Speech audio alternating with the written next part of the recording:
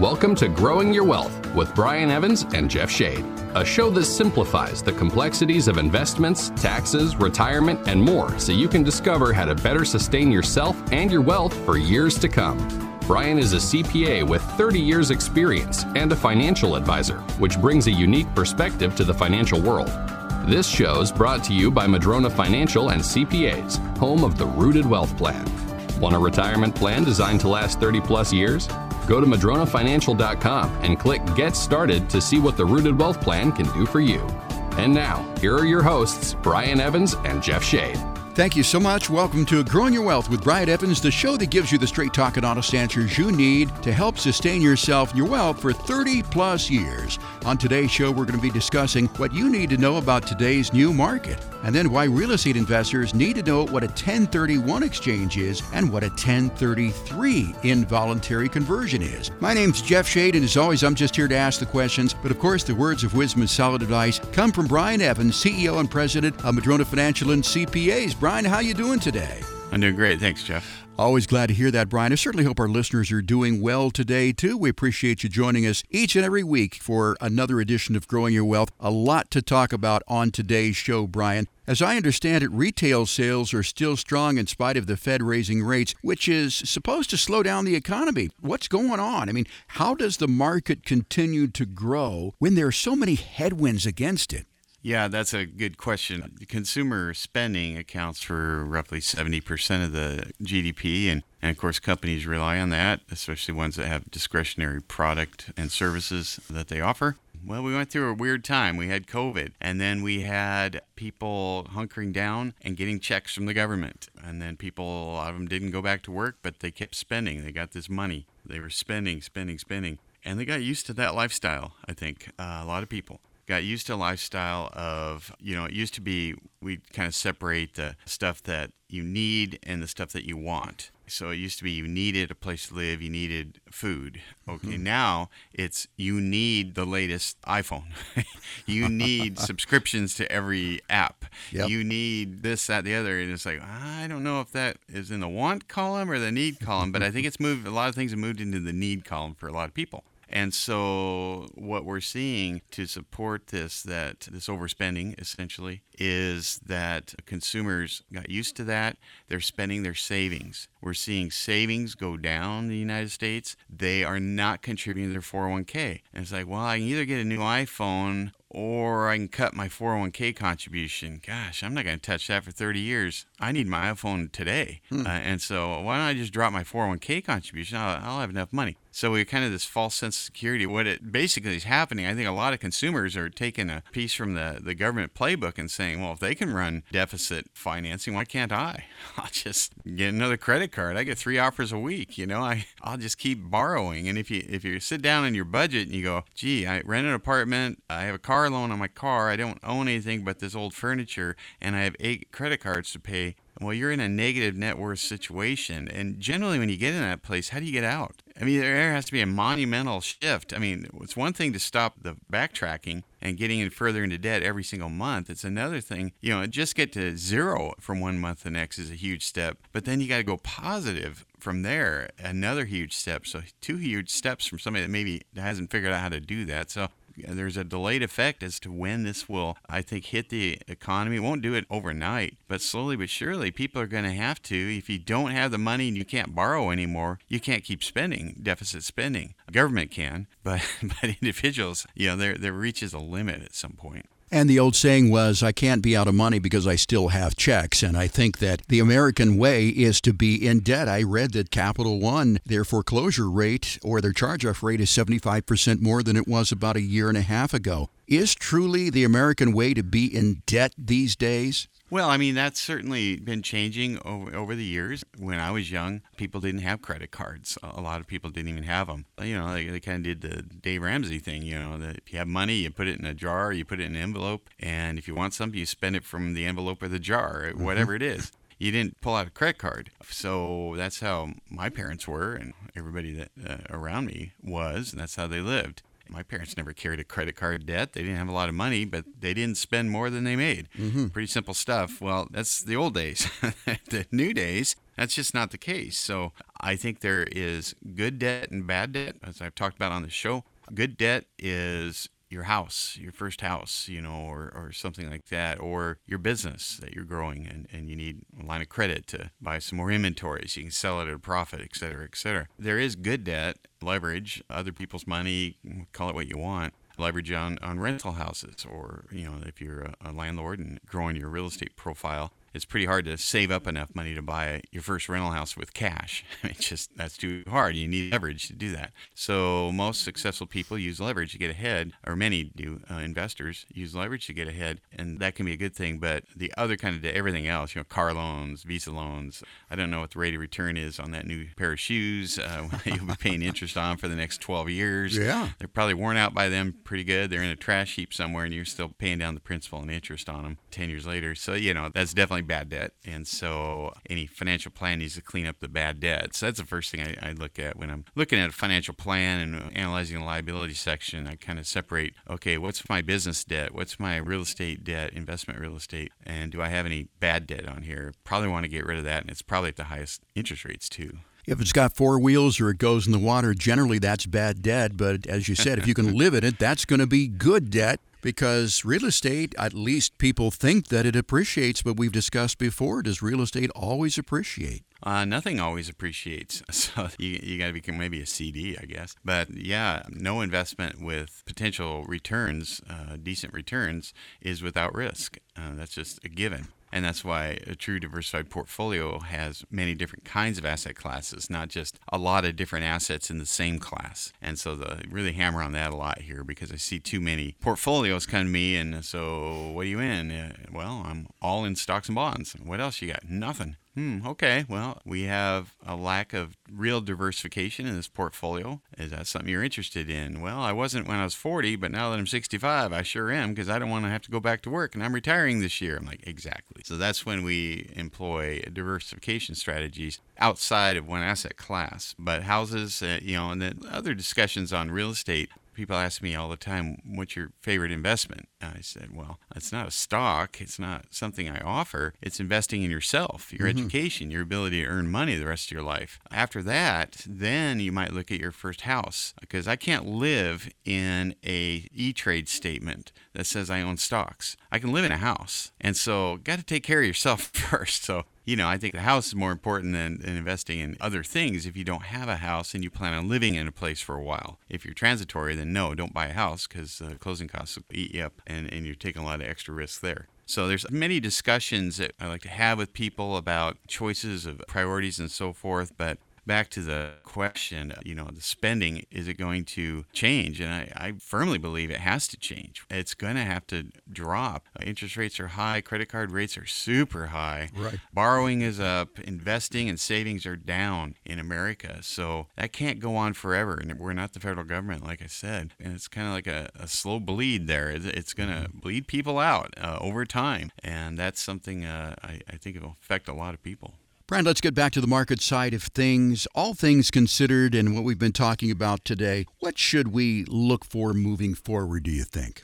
Well, I think we have to be concerned. We've been talking about debt here, whether it's consumer debt and how that can affect companies. If we get to the point where consumers are just unable to keep spending the stimulus money or reduce their 401k contributions or spend their savings down, at some point that has to start drying up for individuals. And when that happens, we see companies start missing their earnings estimates because they're not selling as many goods and services if they're discretionary goods and services in their business. So once you start seeing markets reflective of missing their earnings, and there's a number of companies missing earnings, we see stock markets sometimes take a big drop. Okay, we see this over and over where companies are missing earnings and people go, oh no, what's happened to the economy? We got problems. Sell, sell, sell. And then markets can implode really quickly. Or it could be a longer term just malaise like we saw in the decade of the 2000s, the lost decade, where the market just did not perform at all. So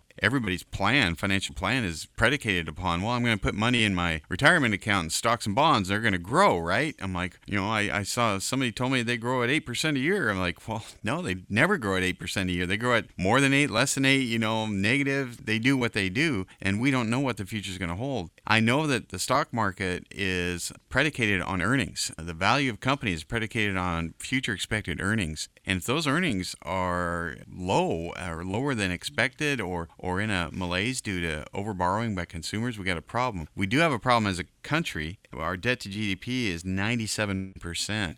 That's high. The only time it's been this high was World War II. And after World War II, we didn't have to spend money on the war anymore, so we were able to correct that and bring it way down. There is no projection I have ever seen saying that the current 97% is going to be brought down under any means at all. So it's just going to continue to rise. That is a huge problem because, at some point you're past the point of no return. Now that could be a problem because now we're spending money on interest, more and more interest. With rates going up, bond yields going up, the government is borrowing more. They have way more money going to interest that they can't spend on schools and military and services and so forth because it's going out to interest. That can be a problem too. So we've got some serious headwinds. I'm not saying the market's going to drop or anything. Well, I am. It always drops at some point. Markets are cyclical. But we have a lot of headwinds that we weren't dealing with years ago that we need to be concerned about, both from the debt of the country and the consumer debt of individuals. Brian, based on our conversation today, I am willing to wager that a lot of our listeners may have questions about their plans. They may want to take a look at their current plan to determine if it's built to handle what is coming down the pike. If you want your 30-point analysis, we're going to open the phone lines right now and allow you to call 833-673-7373. You can do it right now so that you can request your Madrona 30-point analysis and see where you may need to make a few adjustments. If you want to have your current financial plan and portfolio reviewed in anticipation of some potentially big financial storms, again, those phone lines are open right now, 833-673-7373, so that you can request your Madrona 30-point analysis. Now, you've got to have at least $500,000 or more of investable assets to qualify for this 30-point analysis, but those who do qualify will be able to enjoy conversational analysis intended to dynamically cover a wide range of topics based on your unique individual situation so that you can proactively adjust your financial plan and strategy to help avoid what's happening in the markets and what's happening in the world today. And as a bonus, we're also going to send you a copy of Brian's book, 7 Steps to a Successful Retirement. When you call, you'll get a friendly voice on the other end of the line who'll ask you a couple of questions. Then your information is going to go to our team who'll reach out to you within a business day to schedule your 30-point analysis. Again, not going to cost you a dime, but it could be just what you need to help uncover several blind spots while improving your overall quality of life for the next 30-plus years. Once again, the phone lines are open right now, 833-673-7373. It's 833-673-7373. And remember, one call could make all the difference. Brian, back to our conversation, I found that it is wise to determine the things that you can and cannot control, and it appears to me that personally I cannot control the market. Should we sit back and take it and endure these difficult times? No.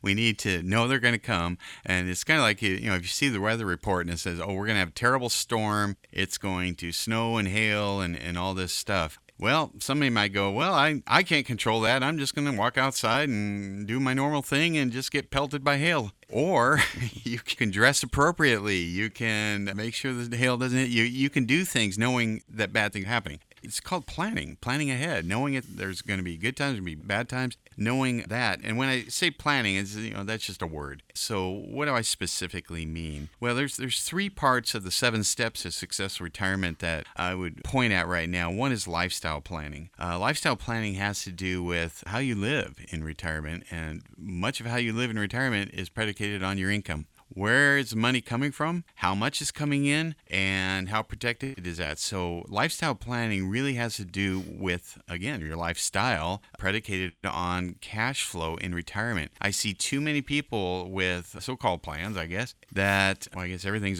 has a plan. Maybe the plan isn't good in some cases. A not good plan is one that doesn't provide for income to me. So if you're spending your principal, you're selling stock to fund your retirement, that can be a very bad plan if we have a drop in the market and sequence of return risk will eat you alive, and you could put your entire retirement in jeopardy if your timing is bad. So there are ways around that. So lifestyle planning, huge. Where's my cash flow coming from in retirement? The next is growth planning. Yes, I just mentioned that taking money out of an all-stock portfolio to retire on can be very risky. A lot of people do that. But is it possible that you could have growth in a truly diversified portfolio? And we often talk on the show about the 6 places that you can invest in. You can invest in cash and cash equivalents, bonds, stock market, real estate, insurance company products for security and cash flow, and finally alternative investments. Some kind of mix of all of those is generally better, at least better from a security standpoint, than where you have all your eggs in one basket. I think we can all agree to that.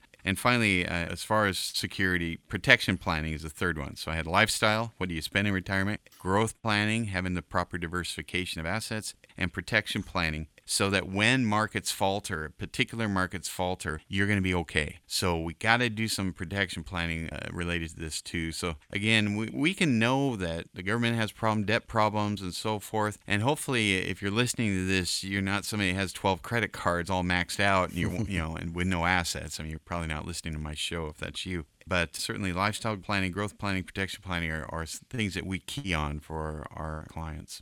Brian, let's talk about real estate and how it plays into our conversation today. It seems like just a few years ago, $2,500 a month and a mortgage payment would get you a $750,000 house. Today, it's more like $400,000 to $450,000. Interest rates have just hit 7+%. How does this play into things in our conversation today? Well, you go back to the American dream, and it used to be, everybody buy a house and so forth. Just look at these numbers, $2,500 a month, $750,000 house. Well, in the old days, that seemed like a lot. Not so much anymore. If I do a real estate search around my house and I say, show me houses at $750,000, well, I'll get a bunch of houses. If I say, show me houses under $400,000, there's nothing there. Yeah. I'm like, wait a second, $2,500 buys me nothing? $2,500 seems like a lot. I mean, also with the mortgage lender is going to say the situation, all right, you want to have a $2,500 payment? You need to be making $7,500 a month. Well, wait a second. That's a lot. That's $80,000-$90,000 a year I got to make just to have enough to make a payment on a house that I can't buy because it doesn't exist at that price? Yeah. I mean, it's like, oh, that's a bad scenario. And that's what young people are dealing with right now. Even if they have a good job and have the money, feel like they can make that payment, where's that house? It's not where I live. Where is that house? And if it is it way out there? Is it in another state? I don't even know. So tough decisions have to be made.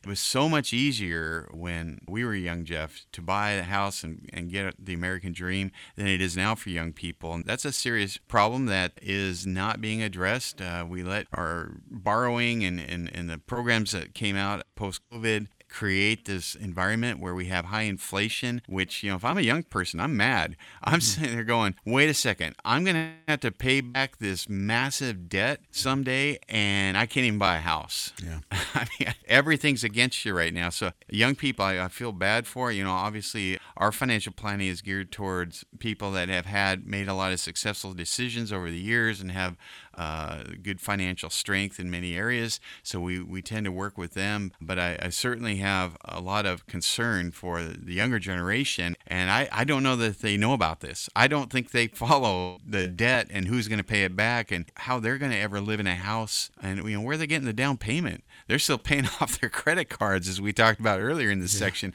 let alone saving up enough to buy that house, that by the time they save up enough for the down payment, the house price went up and interest rates went up, and they're still back where they started. So, yeah, it's a serious issue to chase that American dream for young people right now. Yeah, that goal line keeps being pushed further and further out. Goal line keeps moving. They move the goal posts. They keep moving it back, and it's like, how am I supposed to make that 70-yard kick? Come on. That's right. I was This within is not inches, fair. now I'm within yards again, and it's just a crazy thing, not to mention certainly student loan debt, too. People are paying a lot of that back. Not a good recipe, but you're right. Put $450,000 in the MLS. You'll find nothing in the greater Puget Sound area except for maybe a one-bedroom, one-bath condominium in a place that you wouldn't want to live, and it appears to me that affects people also who may want to sell their houses because they have a much different pool of potential buyers who can afford these mortgage payments. People aren't selling houses because they have low interest rate loans. Right. They're going, well, gee, I'll sell my house and I'll lose my 3% mortgage,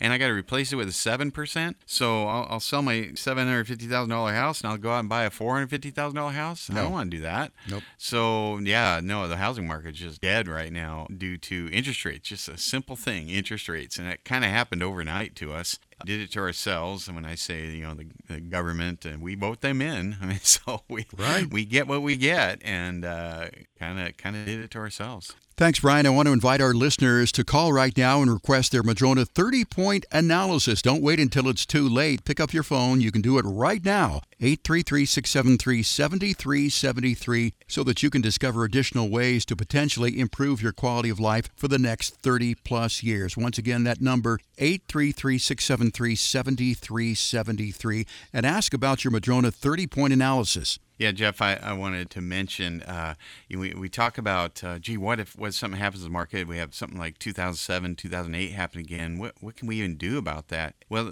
that really points out how important lifestyle planning can be, because if you have your income figured out, most investments, whether it be stock market or real estate, again, they can go through a very tough time like they did in 2008. But what's the commonality between the stock market and real estate market from 2008 or that era? Well, the common theme is that both of them recovered and then some. So the key to certain types of investments, I mentioned all the different kinds, stocks, bonds, cash, real estate, insurance company products, and alternatives. The key to the ones with the highest growth potential is you need to ride them out. And they need to be longer-term investments, whether it's stock market or real estate. Those are longer-term investments. So if you're not trying to pull that money out when those are low, and you can rely on the other investments for your lifestyle planning, then you can ride that stuff out and prosper long-term. I was just talking to my painter this morning, in fact, and he was asking me about the market and worried about it long term. And I said, well, one thing I know is if the Dow's roughly mid 30,000s and it was 1,000 when I started my profession, it goes up, but it does not do that in a straight line. My first house, tri-level near Bellevue, less than $100,000. It goes up, but it did not do it in a straight line. So those long-term investments can be outstanding if you ride them out. They are not outstanding if you need to pull them out when they are low. If you're just joining us, this is Growing Your Wealth with Brian Evans. I'm Jeff Shade, and we've just finished discussing what you need to know about today's new market. If you want to hear the show again, don't worry. We're also a podcast. Just go to wherever you get your podcasts and search for Growing Your Wealth with Brian Evans. You'll get this show and weekday takeaways so that you can stay on top of your wealth and how to grow it. We're going to take a quick break. When we come back, we'll be discussing why real estate investors need to know what a 1031 exchange is and what a 1033 involuntary conversion is. Stay tuned. Growing Your Wealth will be right back with even more ways to help sustain yourself and your wealth for years to come. Tired of only getting half the story? That's why it's so important to get your financial information from a CPA and an advisor like Brian Evans. Now let's get back to some of the most comprehensive financial information around. You're listening to Growing Your Wealth with Brian Evans. Welcome back to the show. I'm Brian Evans, CEO of Madrona Financial and CPAs. In this segment, we're going to be talking about what is a 1031 exchange and what is a Section 1033 involuntary conversion. And Brian, I am a little bit nervous about this segment because of the words you just said, specifically involuntary conversion. I can't imagine that it can be good. What in the world is an involuntary conversion, and how can you avoid that? Involuntary conversion, as the name suggests, is not an awesome thing. That is where you had real estate, essentially, and real estate that you lost the use of through no fault of your own, and it wasn't your choice. So here's the scenario. Sound Transit comes along, and they did this to one of my clients. They came along and said, yep, we're going to go through your property. We're taking your building. And this client said, I don't want you to take my building. That's where my business is. I own the building. It's gone way up in value. And they go, well, it hasn't gone up as much as you think, because I know you think it's worth $6 million. We'll give you 4, call it. And like, wait a second. So you're going to take my building that my business is in, you're going to lower the value of it, and you're going to take it from me. What is this? It's called eminent domain, involuntary conversion. And, okay, wow, that's just terrible. Then that client goes to their CPA and go, oh, you know that $4 million you're getting? Well, you fully depreciated your building. You owe over $1 million in tax now. You're like, wait a second. I lost my building. It ended up being sold for way less than it's worth, and now I got to pay tax on it. This isn't fair. So Section 1033 was put into the tax code to at least allow some good news in all of this. In this case, that client could take their $4 million and reinvest it into other real estate. It could be active real estate, but in the case of my clients, they were at retirement age. They did not want to buy another building for their business and so forth. So they decided to do a Delaware statutory trust. So we took that money and put it into various DST investments, whether apartment buildings, student housing, self-storage, a mix of different kinds of investments.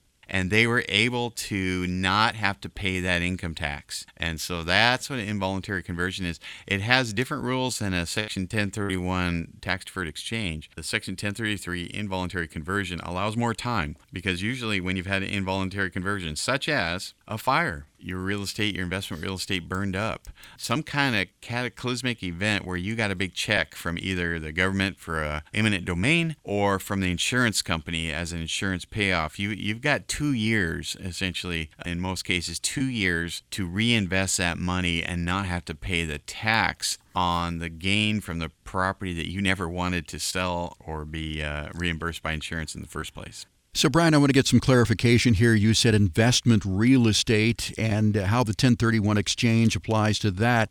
Now, if you've got a warehouse, an office building, something like that, a business, that also can be subject to the 1033 exchange. It's not just investment real estate, or is your business always considered investment real estate? Your business would be a different category. So Section 1033 is going to be primarily investment real estate. Now, there's an interesting crossover where it's your principal residence. Principal residence rules, you have a different section, Code Section 121. And so we can exclude $250,000 or $500,000 of the gain from a principal residence. You can combine the use of that code section with 1033, but generally speaking, if somebody's house burned down and they got a check, they kind of need all that money to buy their replacement house. So they might have an issue, and there may be a taxation there, but you can combine sections. I won't get too far down that rabbit trail. There's a lot to this stuff, whether it's combining different code sections, the advantages of them. Don't try this at home, folks. This is hard stuff. We can certainly help you with that. But I remember on the 1033 exchanges, just one other comment on that. If you're sitting in front of a computer and you type in my name and Kiplinger in Section 1033, I did write an article that was published in Kiplinger Online on Section 1033 involuntary conversions. So if Sound Transit is knocking at your door or some other reason why you're going to lose the use of your property or the ownership of your investment property, definitely pull up that article or give us a call, and we can point you to that. It's a quick read. It's maybe 2 pages, and so quick read to give you the basics of the Section 1033 involuntary conversion. Brian, let's say that I own an office building and I've got a 100-foot parking lot and it abuts the street there. Sound Transit comes along and they say, well, I'm not going to buy the whole thing, or I'm not going to kick you out of all the 100 feet. I only want to take 25 of it. Does the 1033 exchange then apply to that, and how? Yeah, it does. Loss of use of a property, easements, all that stuff. It does apply, and we have the incredibly horrendous disaster on Maui. Right. Certainly Lahaina, that whole district. 1033 will be one of the things that they may rebuild. You can actually rebuild your place within the 2 years and not pay tax. Because can you imagine how devastating it is already for those folks to find out that they owe tax when they get their insurance check? I'm glad we have a Section 1033 involuntary conversion, but it's not unlimited timing, so the timing has to be there. So I sure hope that that city gets rebuilt, and it has to be within the 2 years, or maybe they'll do an exception or something for that. But it happens more and more with hurricanes. That's another one that can create 1033 opportunities for the poor people that are subject to that. But in our own area, it's primarily eminent domain with Sound Transit cutting a swath across large, very populated areas with lots of, whether it's raw land or buildings or whatever it is, they're cutting a swath and people are losing their properties and going, now what? And so this can be an important topic for those of us that are affected by involuntary conversions. So, Brian, that is the 1033 IRS code that applies to eminent domain. Let's switch gears now and talk about the 1031 exchange. What is that? Yeah, Section 1031 exchange has been in law for over 100 years, and that allows the owner of investment real estate, any kind of investment real estate, it could be land, rental house, eightplex, apartment building, a strip mall, a winery, a farm, any kind of investment real estate. So I'm leaving out your principal residence. That is not investment real estate. That has a different code section. So investment real estate allows you to sell that, and if you follow the strict rules of a 1031 exchange, you've hired a qualified intermediary, you have 45 days to identify a replacement property. So a lot of people listening might own real estate. Most of my more wealthy clients have investment real estate. Many of them do. And they've maybe done 1031 exchanges in the past, but something has changed out there. What has changed from 20 years ago, say, first thing is you're 20 years older. So what you thought was a good idea at maybe 50 years old, maybe not a great idea at 70. Most of my 70-year-old clients, maybe they did 1031 exchange back when they were 50. They sold something, rental house, bought a fourplex, whatever it was. And now they're going, I want to sell my fourplex. I don't like owning real estate in Seattle or whatever it is. But I really am not excited about going out and getting a new property. And even if I was, that has changed too. You can't find good deals like you could 20 years ago. Prices have gone up so much. They've outpaced rents. Interest rates are up. Regulations up. It's harder to be a landlord. There's a million reasons why people are saying to me, I loved being a landlord 20 years ago. I'm not in love with the idea going forward. I'm not in love with the idea of paying taxes when I sell my real estate. Can you help me? Yes, we can. And we've done this to the tune of about $200 million for our clients, helping them sell their investment real estate and reinvest into Delaware Statutory Trust, which is a fancy name for potentially a mix of different kinds of real estate, like partial interest in a brand new apartment complex in the southern states, or a bunch of self-storages, or student housing, or net lease property, like grocery stores, or something like that. There's many different kinds of asset categories, but the point is you can sell your investment real estate, do a 1031 exchange, go through us. You have to go through a financial advisor to get a DST, and not have to be a landlord. You get your monthly rent checks. You participate in the appreciation of those properties when they're sold. You defer your tax on the sale of your investment real estate, and potentially completely eliminate your tax permanently if you keep doing these 1031 exchanges until somebody passes away, a husband or wife, and there's a step up in basis. So then you can leave it to your spouse or heirs, income tax free, no gains. No one will ever pay taxes on the capital gains and depreciation recapture from your investment real estate. So, Brian, you mentioned an example using, let's say, a fourplex apartment building using the 1031 exchange. But let's say that I've invested in something that wasn't really a great investment, but it's there. Let's say I've got some raw land, or I've got some lots or something that I thought really were going to take off. I bought them because I thought, well, they're going to be worth a lot of money someday. And now they're not worth a lot of money. Can I still use the 1031 exchange for an empty lot or empty land and get into something that might be a little more productive? Yeah, generally land has gone way up, but problem with land, I've talked to a lot of people about this. I've got this land, it's gotten way up in value. Problem is, I have to pay property taxes and insurance every year. Yeah. So it actually costs me to own it. Yeah, it looks good on paper, but it doesn't look good when I want to go buy something or live or spend money. It does the opposite to me. And everybody else's real estate, they're getting rental income. I'm not. What can I do? Well, you can sell that we call it non-productive real estate, and put it into productive real estate, the DSTs, and start getting cash flow on that money. Still be in real estate, but now you're in cash flow generating real estate instead of cash flow sucking real estate, which raw land tends to be. And so, yeah, that can be a really good thing. There are reasons not to do a 1031, because as you started that question, I was like, what if they paid $100,000 for a piece of land and they were just wrong place, wrong time. Now it's worth 110. Can we do a 1031? Well, you can, but I wouldn't advise it. You don't have much of a gain. So if you don't have much of a gain, then why would you do a 1031 exchange? Why go through the effort? That's the first thing we look at. Do you have enough of a gain to make this worthwhile?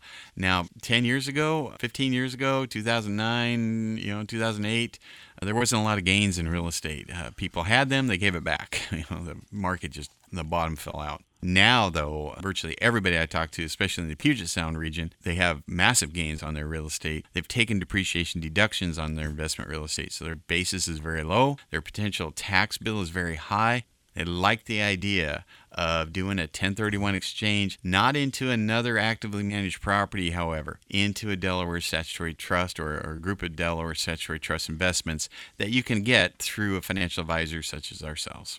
Brian, if someone is a pre-retiree versus somebody who is retired, now I can see using the 1031 exchange and maybe getting into a Delaware statutory trust if I'm 65, 70, 75 years of age and I'm tired of toilets, tenants, and trash. But if I'm not that age, is a 1031 exchange still recommended? It depends on the person. I mean, if they want to be in real estate their whole life and they're concerned about the tax bill to their spouse or their heirs someday, you could do it. But generally, I talk people out of it. If they're 40 years old, and I call it being in your get-rich stage of life, keep doing what you're doing. This is more of a retirement strategy for landlords. So I find that the older you are, the more appropriate it is. Now, sometimes somebody very old, will come to me and they go, well, I know it makes sense for most of your clients, but gosh, I love being a landlord. It's what I do. It's my identity.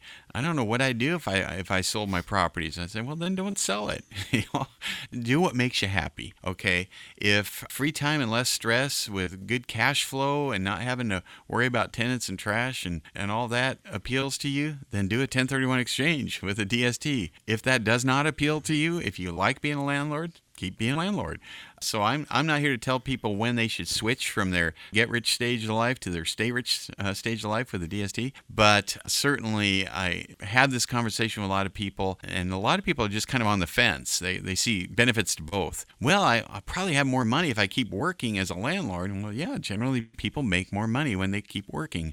This is a retirement strategy. Generally people make less in retirement than they do when they're working. However, I will say this, most of the people that are landlords that I run into, I look at their tax return and I compute their return on investment of their real estate. And if you're honest about it and you take your gross minus your actual expenses, then your net income that you put in your pocket at the end of the year, divide that into what your fair market value is.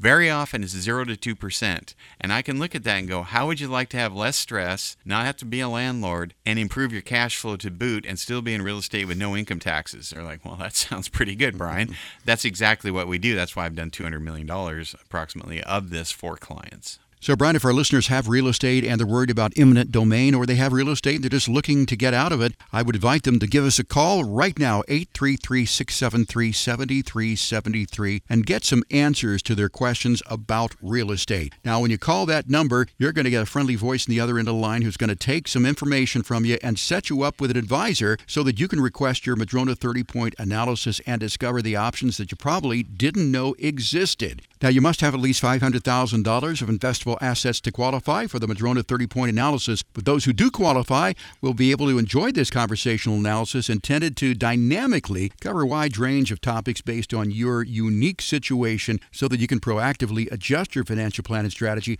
to help avoid unnecessary extreme volatility. And as a bonus, we're going to send you a copy of Brian's book, 7 Steps to a Successful Retirement. Your information, as I said, then is going to go onto our team. They'll reach out to you within a business day to schedule your conversation about that 30-point analysis and let you ask questions about real estate. Again, no cost, no obligation. It's not going to cost you a dime, but it could be just what you need to help uncover several blind spots while improving your overall quality of life for the next 30 years. Once again, that number to call, 833-673-7373. It's 833-673-7373. Brian, we talked about the 1031 and 1033 exchanges, and we've talked about passive real estate and a stay-rich strategy here. If real estate is not my thing, what are some other ways that we can diversify our investments? Yeah, well, for a lot of people, they're saying not that real estate isn't their thing. They're just saying, I don't want to be a landlord ever, so this doesn't really apply to me. I do like real estate, investment real estate. In fact, real estate's been, for long term, a very good investment overall for many people and different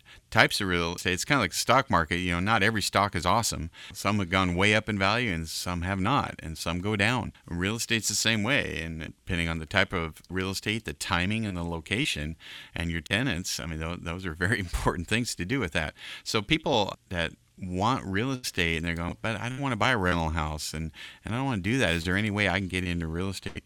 Yes, there is. You can do publicly traded REITs. Be careful with those. They are very correlated to the stock market. If you're getting into real estate so that it's something that's not correlated to the stock market, you probably don't want to look at publicly traded REITs. There's private non-traded REITs. You have to have a certain net worth to get into them, and you have to go through a financial advisor. So if somebody comes to me and they say, yeah, I'd like a diversified portfolio of apartment buildings and single-family residences and industrial parks and self-storage or whatever, can you do that, Brian? Yeah, I can totally get you into that. So there are ways to get into real estate. As I mentioned, the private non-traded REITs. There's Delaware Statutory Trusts. Now, some people ask me, well, why can't I just sell my real estate, do a 1031 exchange, and put it into a REIT? Because I can go find a REIT on my own. Well, because REITs don't qualify for 1031 exchanges, nor do investments in LLCs, partnerships, S-corps, again, REITs. Those do not qualify for 1031 exchange. You got to do a DST, so that's a different animal there. There's other kinds of real estate you can get into. There's private equity. That's more of your higher risk, higher potential return development projects that someone else is developing, and you're a part owner in that development. You generally have to be an accredited investor to even look at that. So somebody comes to me with under $1 million, can't even have that discussion with them. If it's over $1 million, then I can have the discussion. But generally, those kinds of investments, because they're higher risk, they're for people with higher net worth. People with, we'll call it play money, extra money that they're willing to take a little risk on maybe a couple different private equity funds with certain amounts of money. So that's where we generally have that discussion with them. So yes, answer your question, Jeff, you can put money into real estate even if you're not an active landlord. There are many different ways to do that. We tend to have a lot of this. You'll notice my show, I don't think there's anybody else on the radio really talking deep dive on investment real estate. And it is one of the 6 major categories to invest in. It's one of the biggest, so I think it's important. We have a very good understanding of real estate investing and having a plan. And a lot of this is about having a plan. So if you own investment real estate, that you come see us and at least know what your plan is. Maybe you're not ready to do a 1031 exchange today, but maybe 2 years, 5 years down the road you are. You just kind of want to know what the landscape is out there for DSTs and so forth. But having a plan and having real estate as a true diversifying asset in your portfolio can make a big difference, especially if we have markets that are under pressure. Brad, as a CPA, how do you vet these incredibly complex investments? I think that's super important. It's the vetting, because anybody can Google, real estate syndications of the past, limited partnerships, all that stuff, and find some horror stories. And that's because people were selling that. People meaning, frankly, very large investment companies, the Shearson Lehmans or whoever it was that was out there. And I use their name because they don't exist anymore.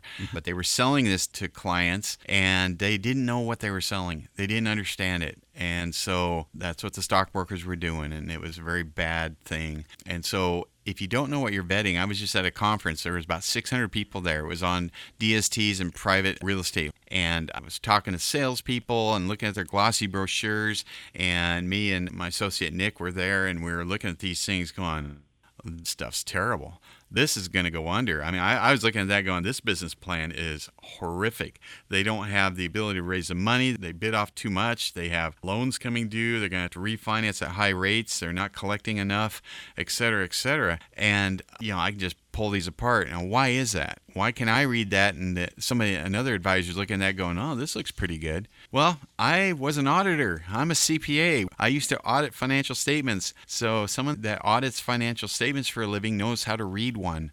And so that's a very important thing and knows what they're looking for. So I would be looking for things like, they might say, oh, our yield is much higher. And I go, well, how do you get a higher yield than everybody else? You guys are buying the same kinds of properties. And then you peel back the onion and you go, oh, I see. You're sucking it from reserves. Those reserves were set up for replacements, for repairs and so forth. You're pulling money out of that, which is always a bad idea. And to juice up your yield, to try and manipulate us, the investor, into thinking your product is better than everybody else's, but you're lying to us. So, just things like that would jump off the page to somebody that understands how to read between the lines. So we do an extensive analysis. Sure, anybody can go out and research their own REITs and investments and so forth, but do you know it to that extent? And maybe your advisor's pushing something. Do they know it to that extent? Are they a CPA? Do they know how to read financial statements? Are they looking for the things we're looking for?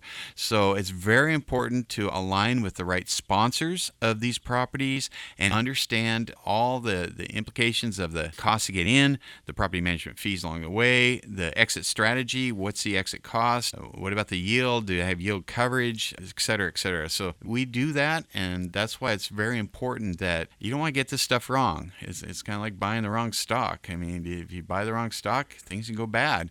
If you buy the wrong real estate, things can go bad. And so arm yourself with the right information, the right partner. We partner with our clients to make sure that we don't have a bad discussion years down the road. We have good ones. That's our intent, and we're putting in the work to help our chances of having that. Brian, how would your recommendations change if you were talking to somebody who had $1 million versus somebody who had $5 million or $10 or $15 million? Yeah, that's a good question, because it does change. All of these investors you just mentioned are accredited, so I can have the discussion on private equity and DSTs and so forth. But generally speaking, with the person with $1 million, they don't have quite the ability to take risk and reward relative to real estate that somebody with $5, $10, $15, $20 million does.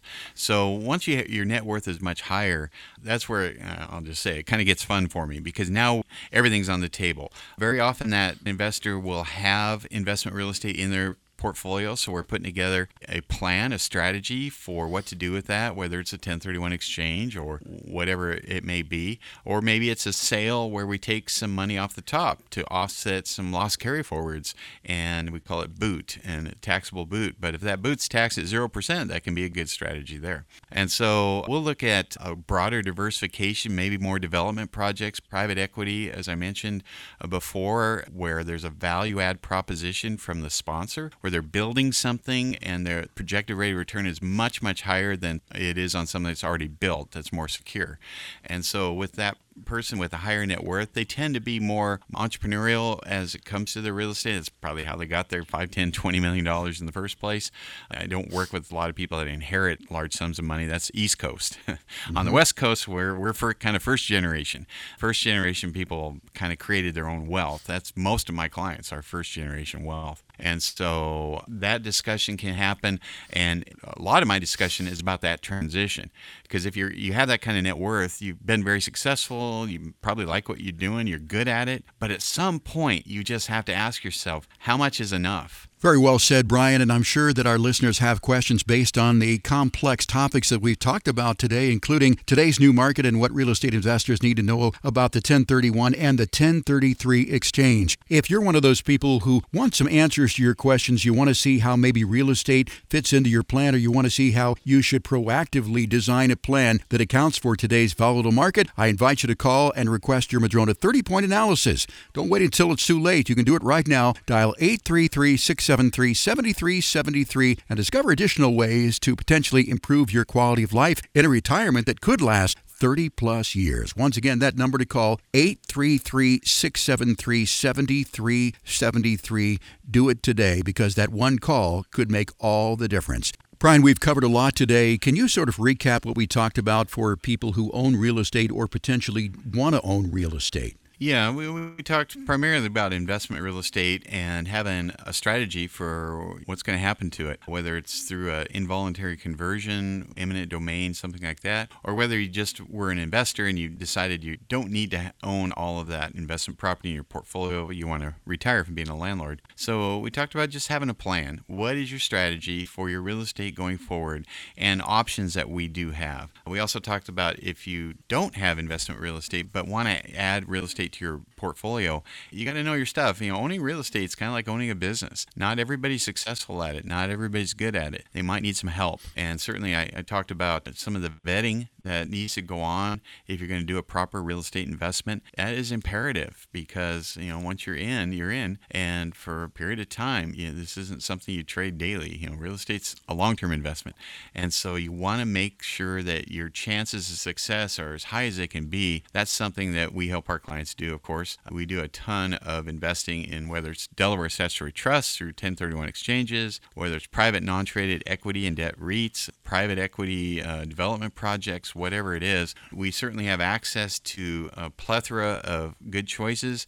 We've eliminated a much higher group of choices that we don't like through our vetting process. But that is something that we spend a lot of time and effort on for our clients because most of our clients like to know that they have a portion of their portfolio in real estate, whether it's just for the appreciation, but certainly for the cash flow too. Brian, we've had an information-packed show today. I certainly want to thank you for your time today, but most of all, I want to thank our listeners for joining us. We're out of time for this week. For Brian Evans, I'm Jeff Shade. Get out, have a great weekend. Be sure to join us again next week for another edition of Growing Your Wealth. No statements made during the Growing Your Wealth show should constitute tax, legal, or accounting advice. You should consult your own legal or tax professional on your individual information. Brian Evans and Madrona Financial Services is licensed to offer investment advisory services through Madrona Financial Services, LLC, an SEC-registered investment advisor. Insurance products are offered through Madrona Insurance Services, LLC, a licensed insurance agency and an affiliate of Madrona Financial Services. Past performance is not a guarantee of future results. Investors cannot invest directly into indexes. No investment strategy, including asset allocation and diversification, guarantees a profit or guarantees the avoidance of loss. Financial planning is an important tool that does not guarantee specific outcomes. DST investments are only available to accredited investors and offered solely through the issuers offering documents. The DST sponsor determines whether to accept any individual subscription documents. Madrona Financial and CPAs is a registered trade name used singly and collectively for the affiliated entities Madrona Financial Services, LLC, Madrona, and Bauer Evans, Inc., PC. Bauer Evans. Investment advisory services are provided through Madrona. CPA services are provided through Bauer Evans.